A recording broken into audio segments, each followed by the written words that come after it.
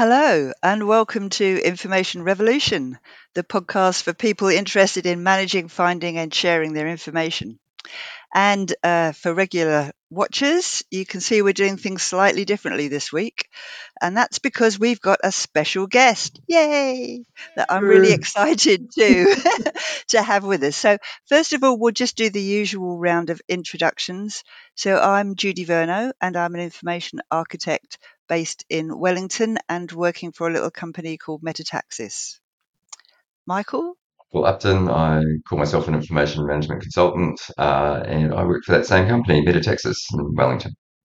And I'm Carl Melrose. I work for Castle Point Systems in Canberra. My views are my own. Let's just be really clear about that.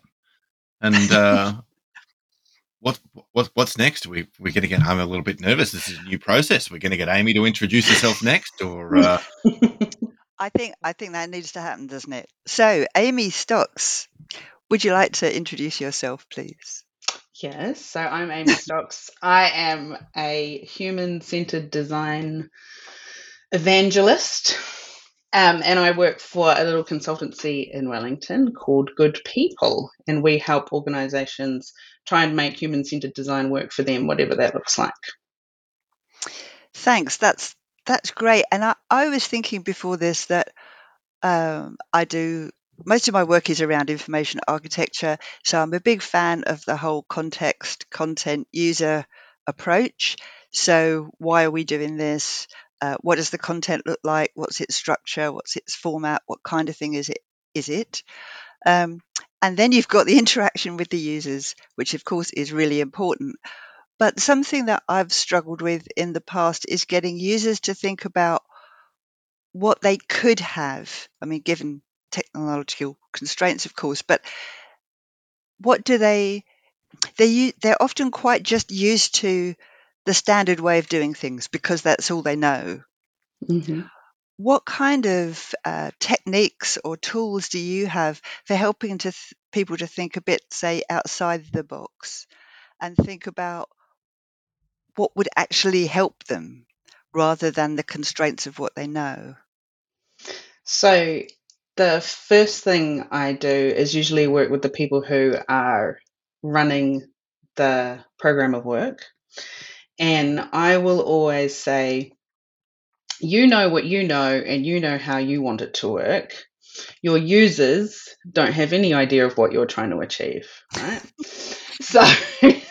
So to get them to think the way that you want them to think, you first need to understand why they're doing what they're doing.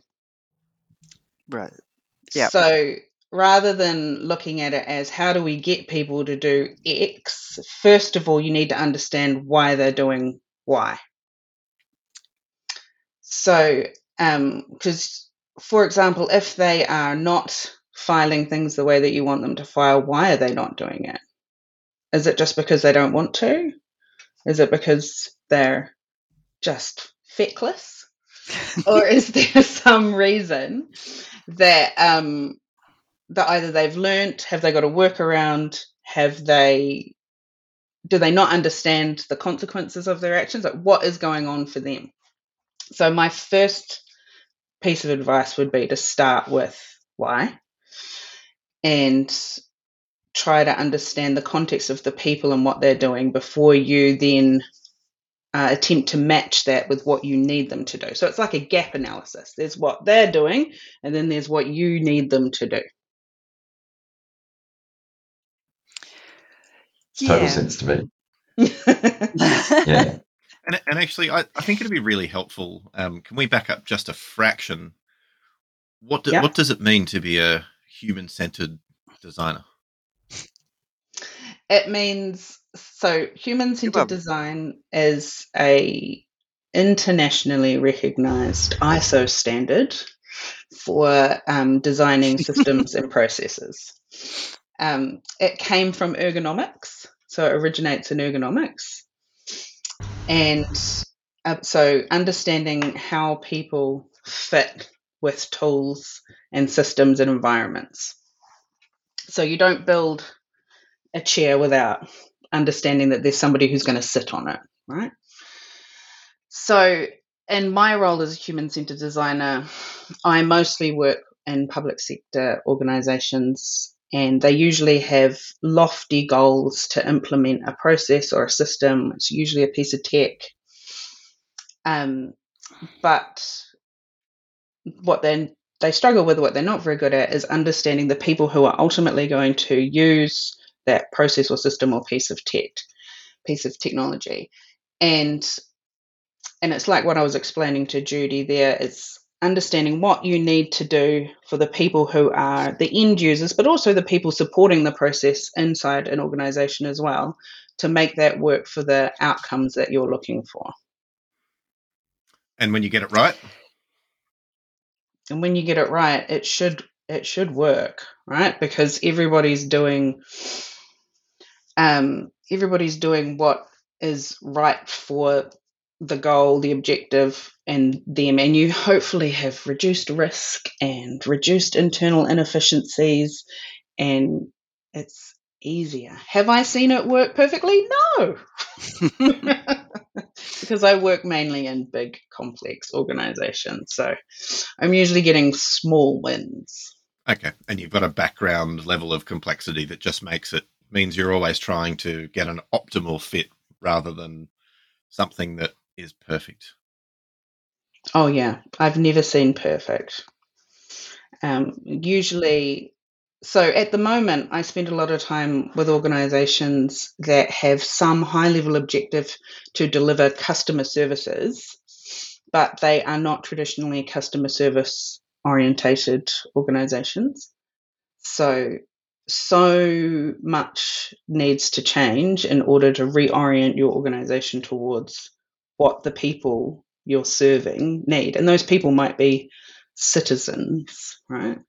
And your idea of a service was previously regulatory or compliance-based activity. So how do you switch that from what the people are trying to do to what you ultimately need them to do to comply?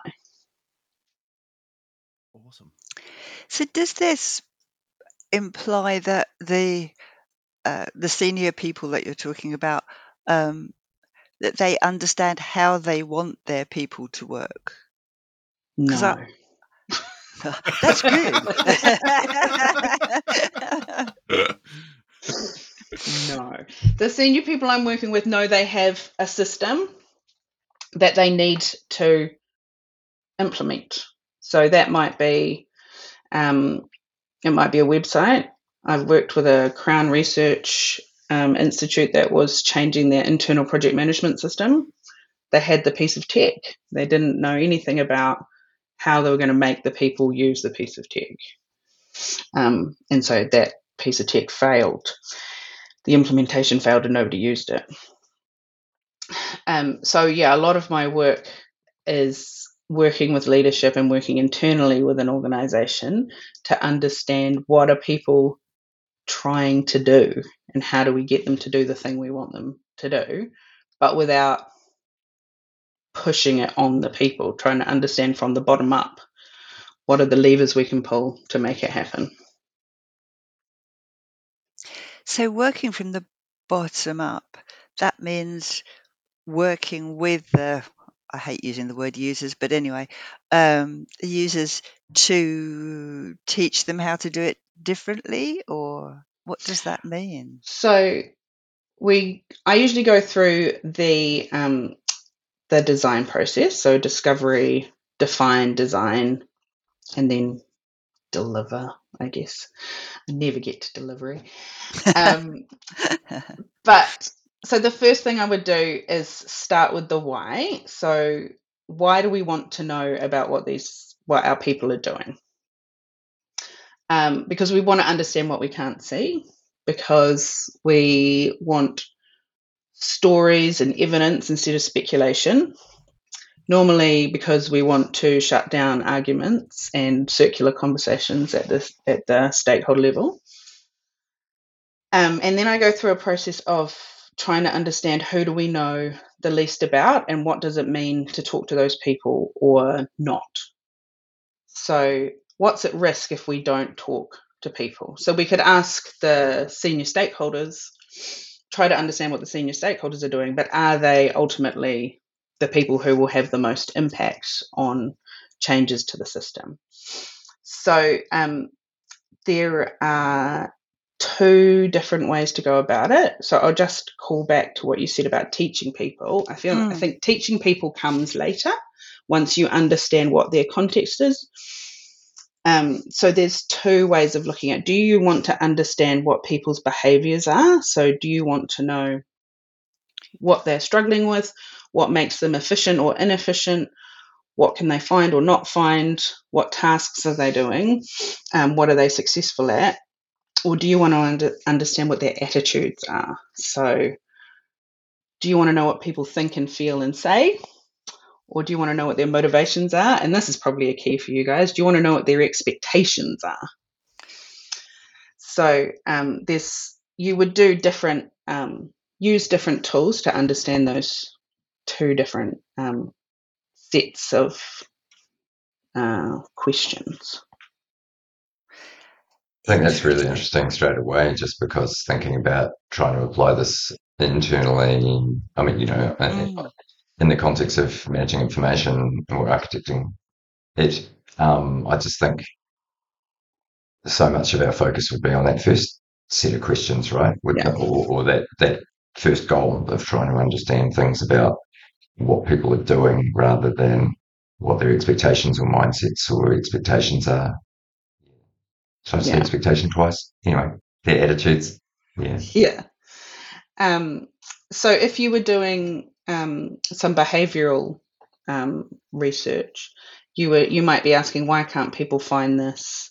How do they file this? And can they recognise something? Like, can they find a search bar? Can they find a folder? Can they work their way through an information architecture tree structure? If you were doing subjective, you would be asking, what do you expect to find? What do you expect to be looking for? Why do you file that document on your desktop instead of using the organisation sanctioned records management system? Why do you think that's faster or easier? And how do you feel if you can't find something? And then try to understand how that might affect their future behaviour. So that's really useful, right? So if somebody says to you, well, I keep it on my desktop because it's faster for me to find it, and because I tried to file it and then I couldn't find it again, right? So that's why I perpetuate this behavior. So then you're starting to tease out the things that you need to address when you are doing your implementation. And it might be, with the subjective stuff, that can be like the really interesting motivational stuff. So why do people feel the way that they feel about what they're doing with their documents or when they're finding things? And what does that mean for what you need to do in the future to reduce the occurrence of that happening? And do people get defensive when you start asking questions around that? Well, no, because of the way you're going to ask those questions. Yeah, sure. So you are coming in with a novice mindset. So you're coming in and you don't know anything about what they're doing. So you're coming in and you are being curious, and you should have really clear ideas about what you want, why you're there, and what you want to understand. And then you want to be really curious and really neutral about what you're doing. So you ask open-ended questions and not closed questions, and you make it clear that you are seeking to understand their world and not trying to solutionize at that point. Yeah. The other thing that's important to do is, if you want to know what people are doing and you're going to invest the time in going and finding what people are doing, is to spend the time to set up what you want to know and why. So that's the behavioral or subjective stuff that we were talking about. But also Do you want to know why things are happening and how to fix them? Or do you want to know how many people are experiencing something and how often? So those are two different activities again.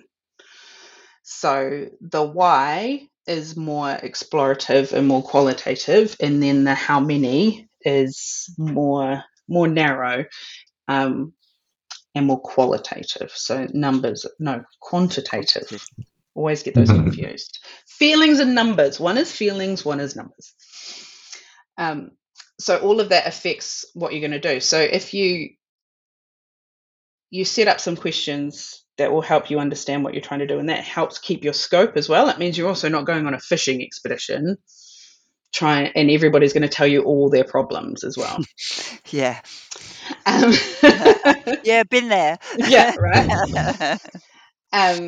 So you want to keep that really tight from the beginning. It also helps set expectations for stakeholders and leadership about what you're going to find out. So you're probably not going to find everything, and you know that's just not reasonable. But it's about, we know that we know we need to know more about this, so we're going to go and find out about it. And the other thing that's important is a lot of people will do like a scattergun approach. We try and get like lots of people to get their opinions and views. But if you do that, it's actually more work than it's worth. So you're better off going for smaller numbers of people who do the same things so that you can see patterns.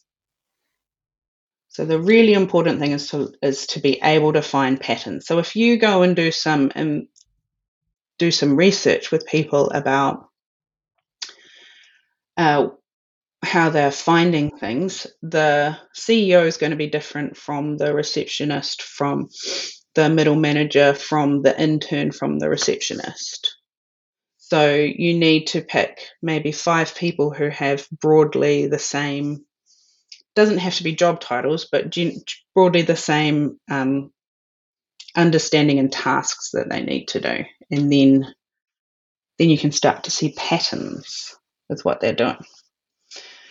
And I'm talking about this as if there's one way to go and talk to these people, but there's not.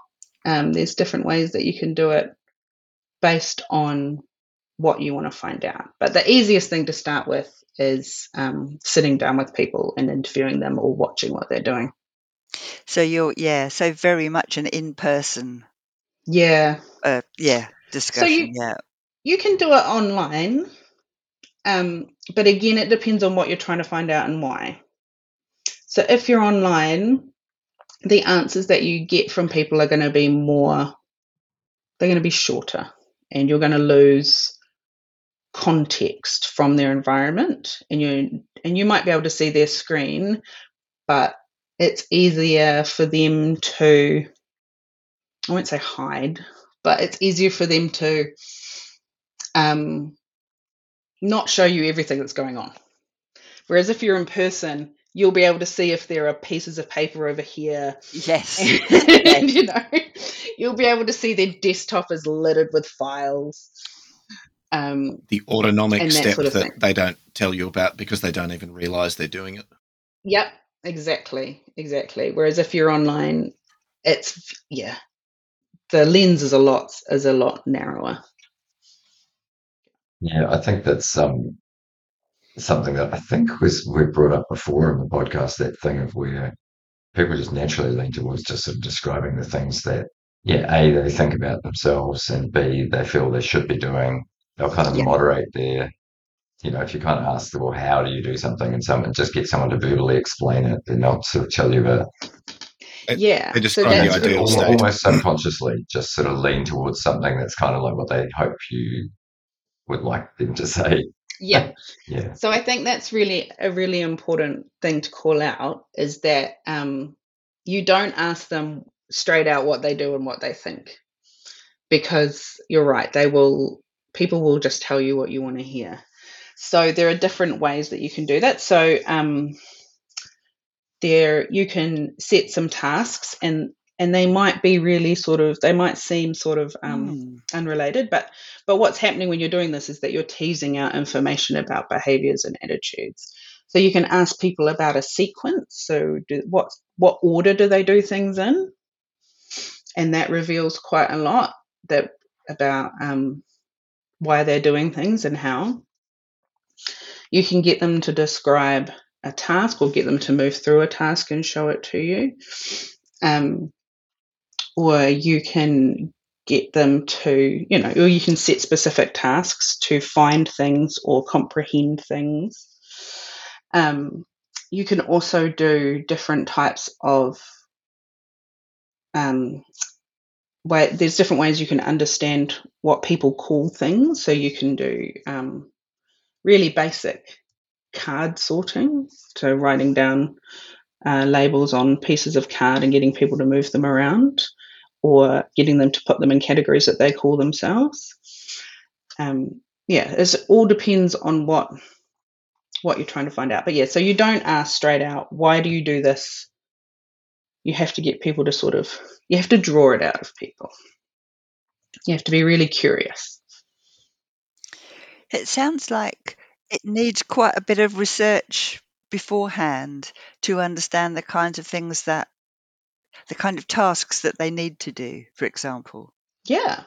So one thing it's really good. You would really struggle if you just went cold into starting doing this sort of activity. It's really good to get all your stakeholders together in a workshop and just get everybody's assumptions out about what you think people are trying to do. So, we think that nobody is filing this because why?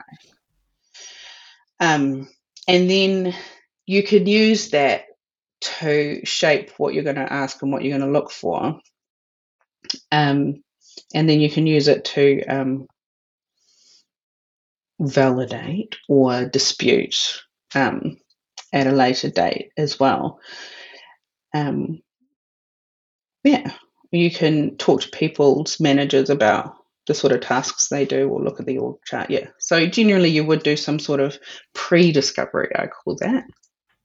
And it sounds like a kind of a bonus feature or whatever, like an extra benefit of that is that you are setting those expectations, as you mentioned. You're not just going on some general fishing expedition where you're going to discover everything in the universe, but if you're about to do a piece of this kind of discovery work, then you set those expectations about what it is you might go and find with the stakeholders so that they don't come back going, but I thought we were answering this thing, or what about that over here? So I think you have to be really important tight. as well.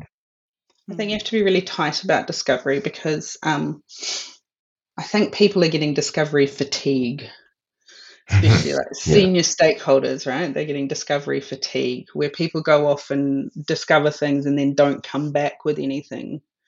So that's why all that setup about what do you want to know and why and who do you want to talk to and are they the right people and are they the right number of people is really important, because that'll keep that tight and scoped. And then you can also come back to that after you've done the research and go, well, this is what we set out to find. Did we find it? Why not? And how can we report back on what we said we were going looking for? We've talked before about how sometimes this kind of work isn't seen as the work or of value. People are like, let's just go on with it. Let's just do the thing. And this is the thing that So do you find that tightness of scope is, does that help to kind of mitigate that? Does that get people more on board if you say, look, we're trying to nail the specific, and people are more or less likely to go, yeah, all right, we'll pay for that? Sure. So I've got my business partner has done the most beautiful diagram, which I don't have to hand right now, but it is it's a curve, and it's about effort versus risk for doing the sort of research up front, right? So the more effort you put in up the front, the more you know about who the people are and what they're trying to do, the more your risk goes down towards the end of the project. because if you put in the work at the front, you're going to tease out the stuff about the behaviors and the attitudes that will come back to hurt you when you get to implementation and training. So a lot of the time you can fix things with training, but do you know what the things are that you need to be training for? Because this is something that would help you identify that. If you do that research in the beginning and go, well, we know that people aren't doing X, Y, this, but it's just a knowledge thing. It's just because they don't know. Then you can identify that as something that you're going to address in the training. So I say you've got to go slow to go fast, right? If you do the setup work, yeah, it's a real hot take. Nobody else says that. If you do this work, you're just saving work down the line.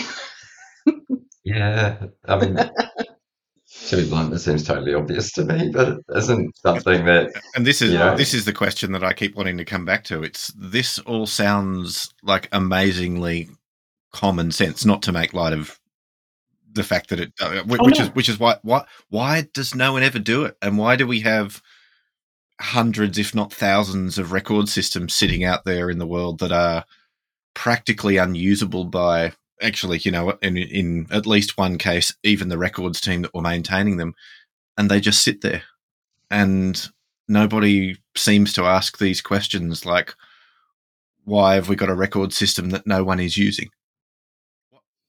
I guess the question for you is that, how do you just why? That's all. Just why? Just why? Well, I think it's a really, really good question, and it's actually a question that's being asked more widely at the moment. So in records, I think this hasn't traditionally been part of the process.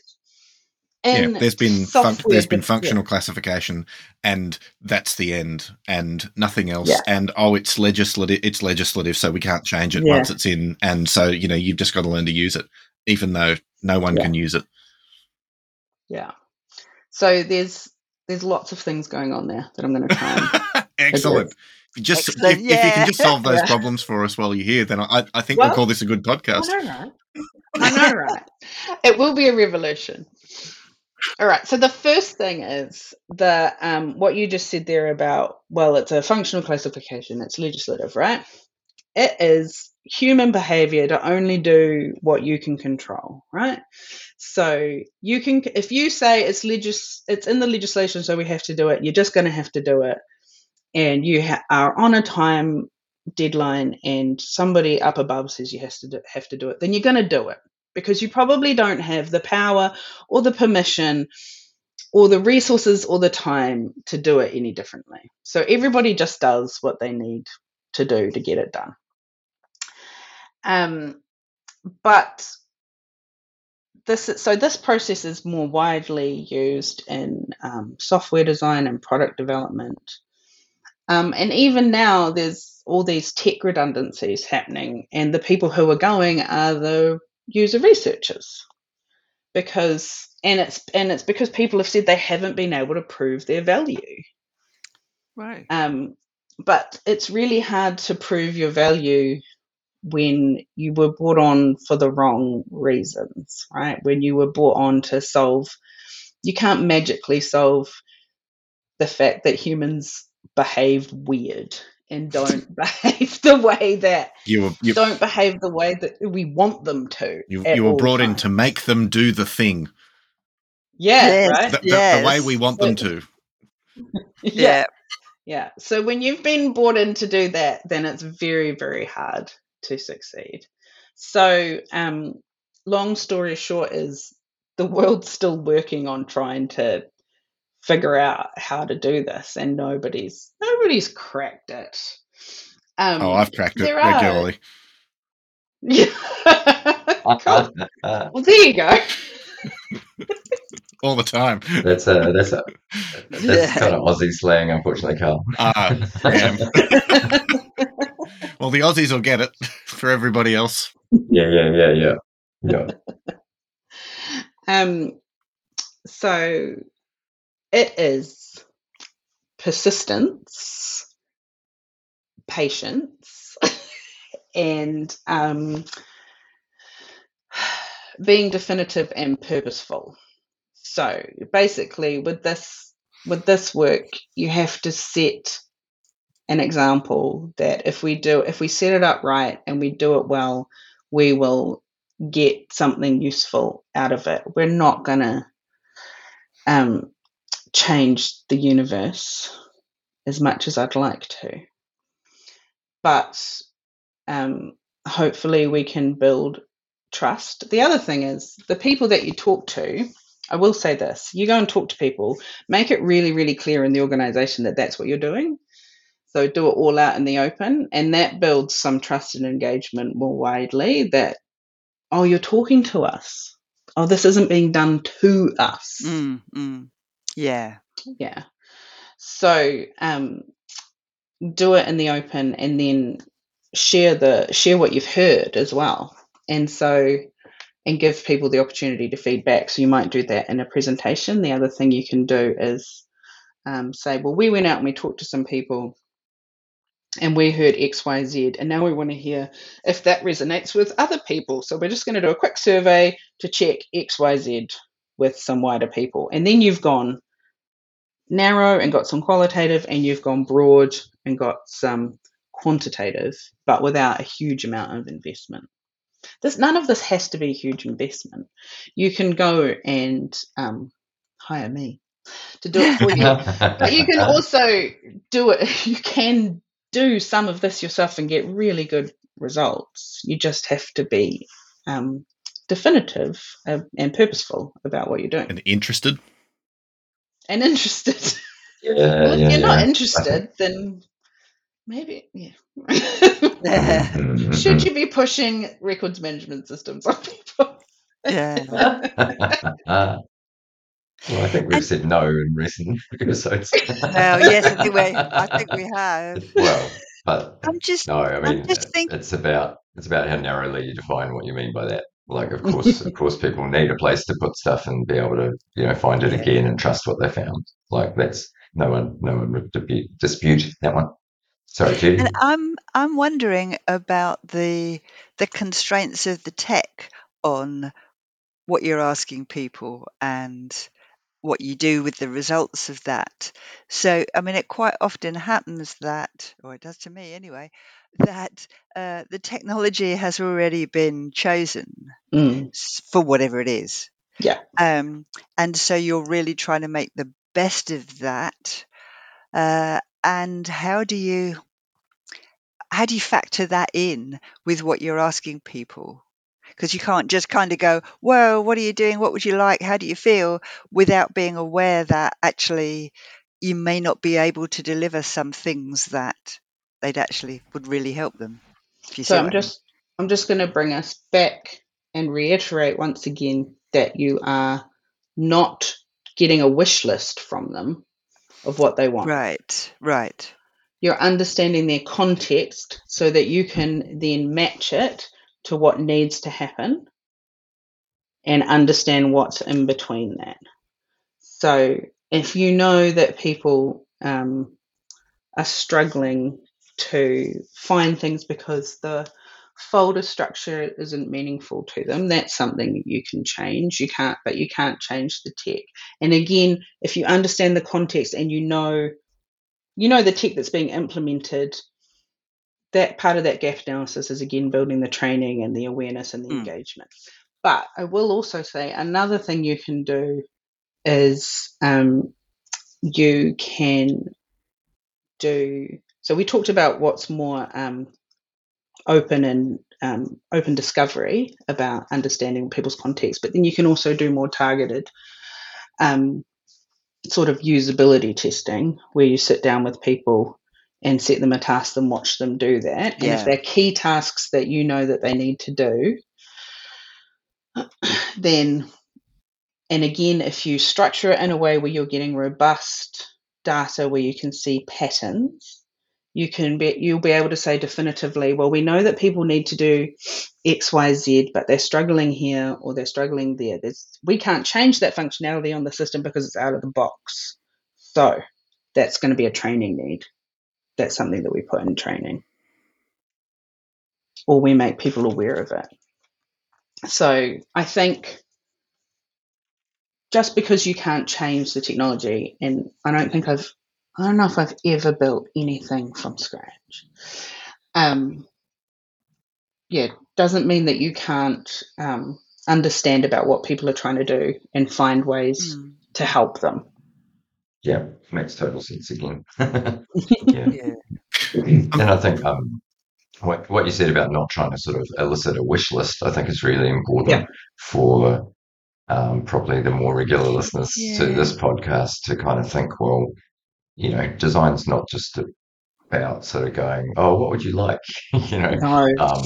And I think there's a risk of perhaps prejudging it as sort of like, oh, well, it's not going to work for us because we have to get these outcomes. And so we can't sort of go thinking about this user design stuff because, people can't just work the same way they do at home.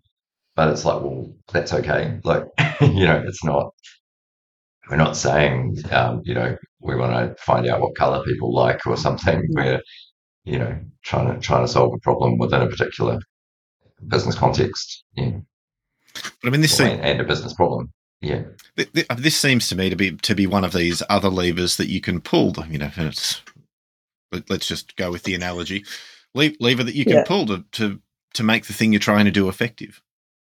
And this is the sort of effectiveness efficiency trade-off that we're always trying to make. The problem is that we seem to try and make this effectiveness versus efficiency trade-off in the direction of the most efficient implementation of a compliant records management system rather than a really effective implementation of something that, gets 90% of the way there or 80% of the way there, because we've realized that, we can only get to 80% effectiveness without sacrificing the things that we really actually can't sacrifice. But, if we don't sacrifice a few things and get away from a completely compliant system, then we're only going to get, the 3 to 5% capture rate that someone who will remain nameless, but used to be a regulator, posted on the internet one day that they think EDRMS capture rates are at.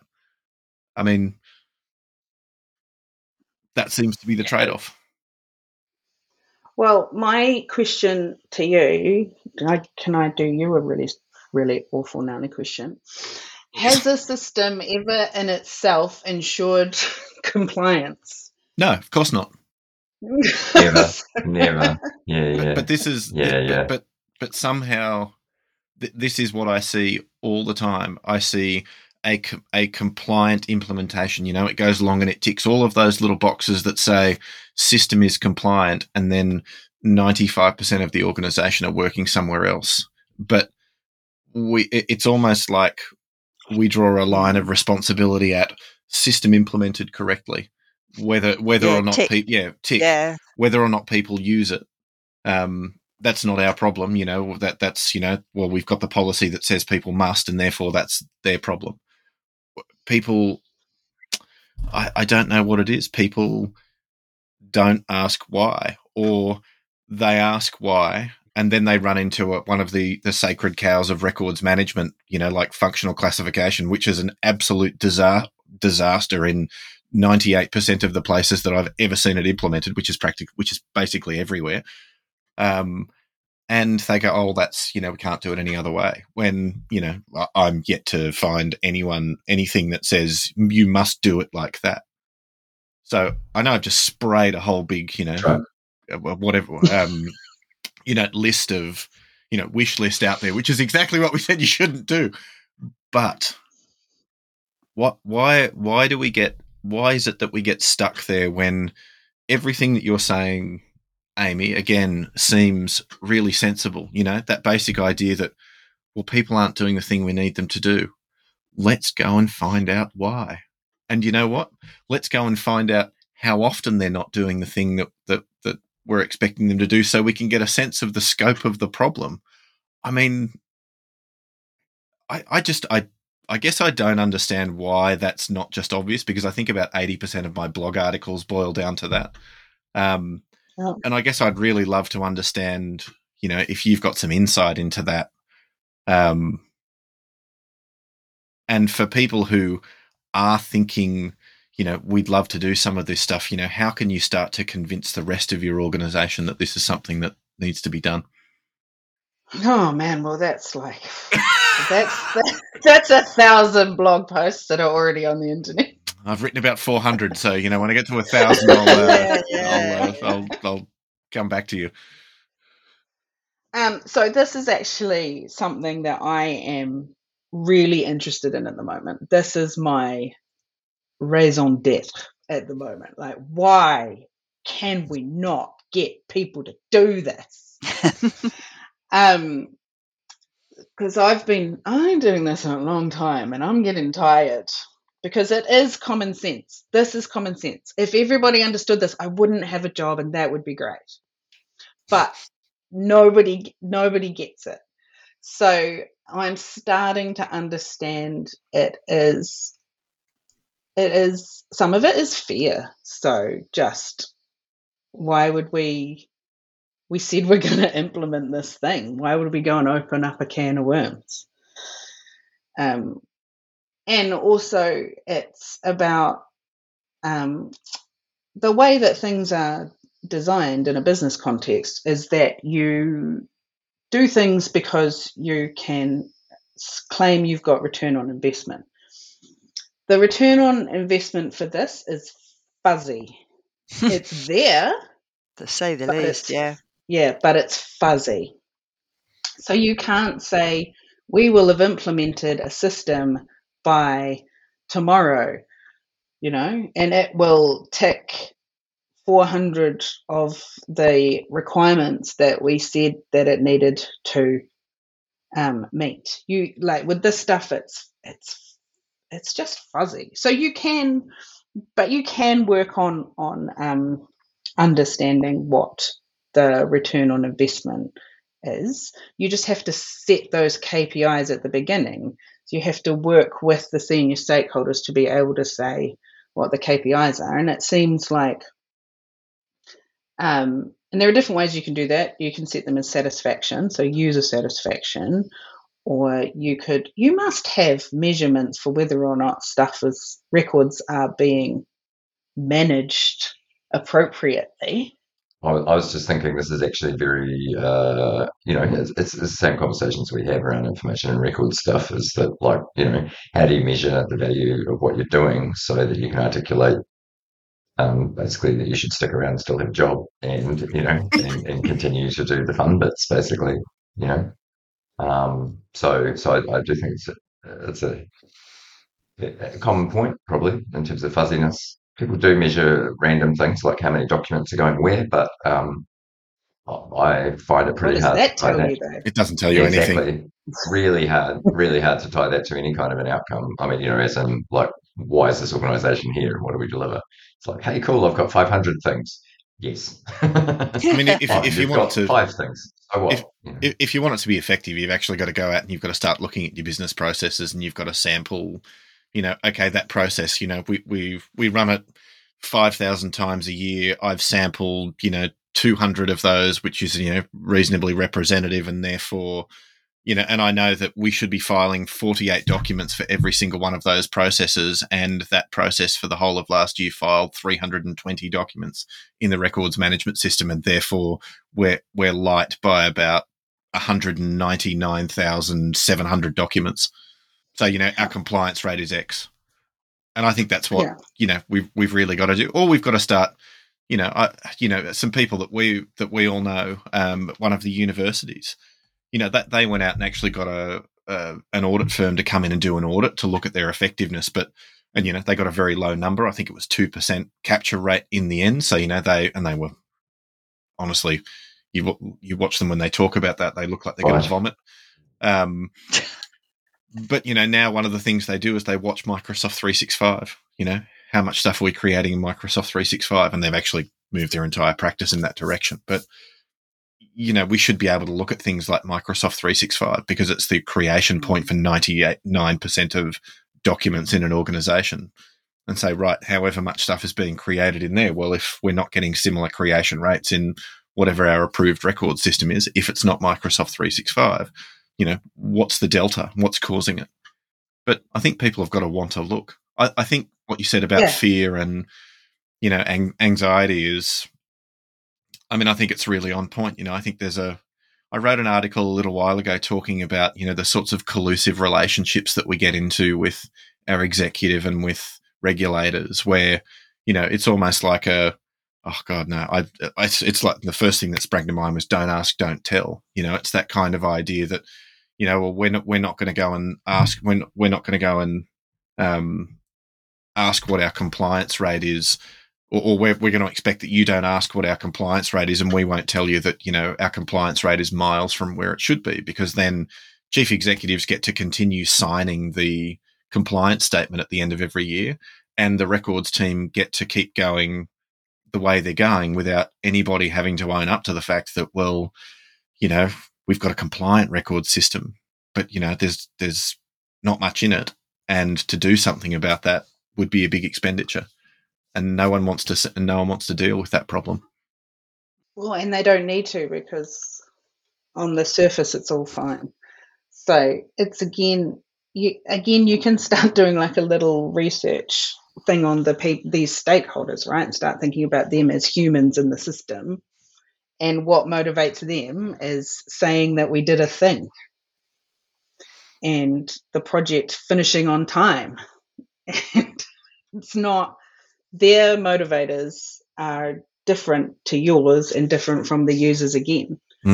So that yeah I guess you want to complete a thing, you want to know it's within a cost envelope, and you don't want people screaming, but provided they're not screaming, provided it's not front page news that something's broken, then you're probably all right. And you're signing the thing that says that it's fine.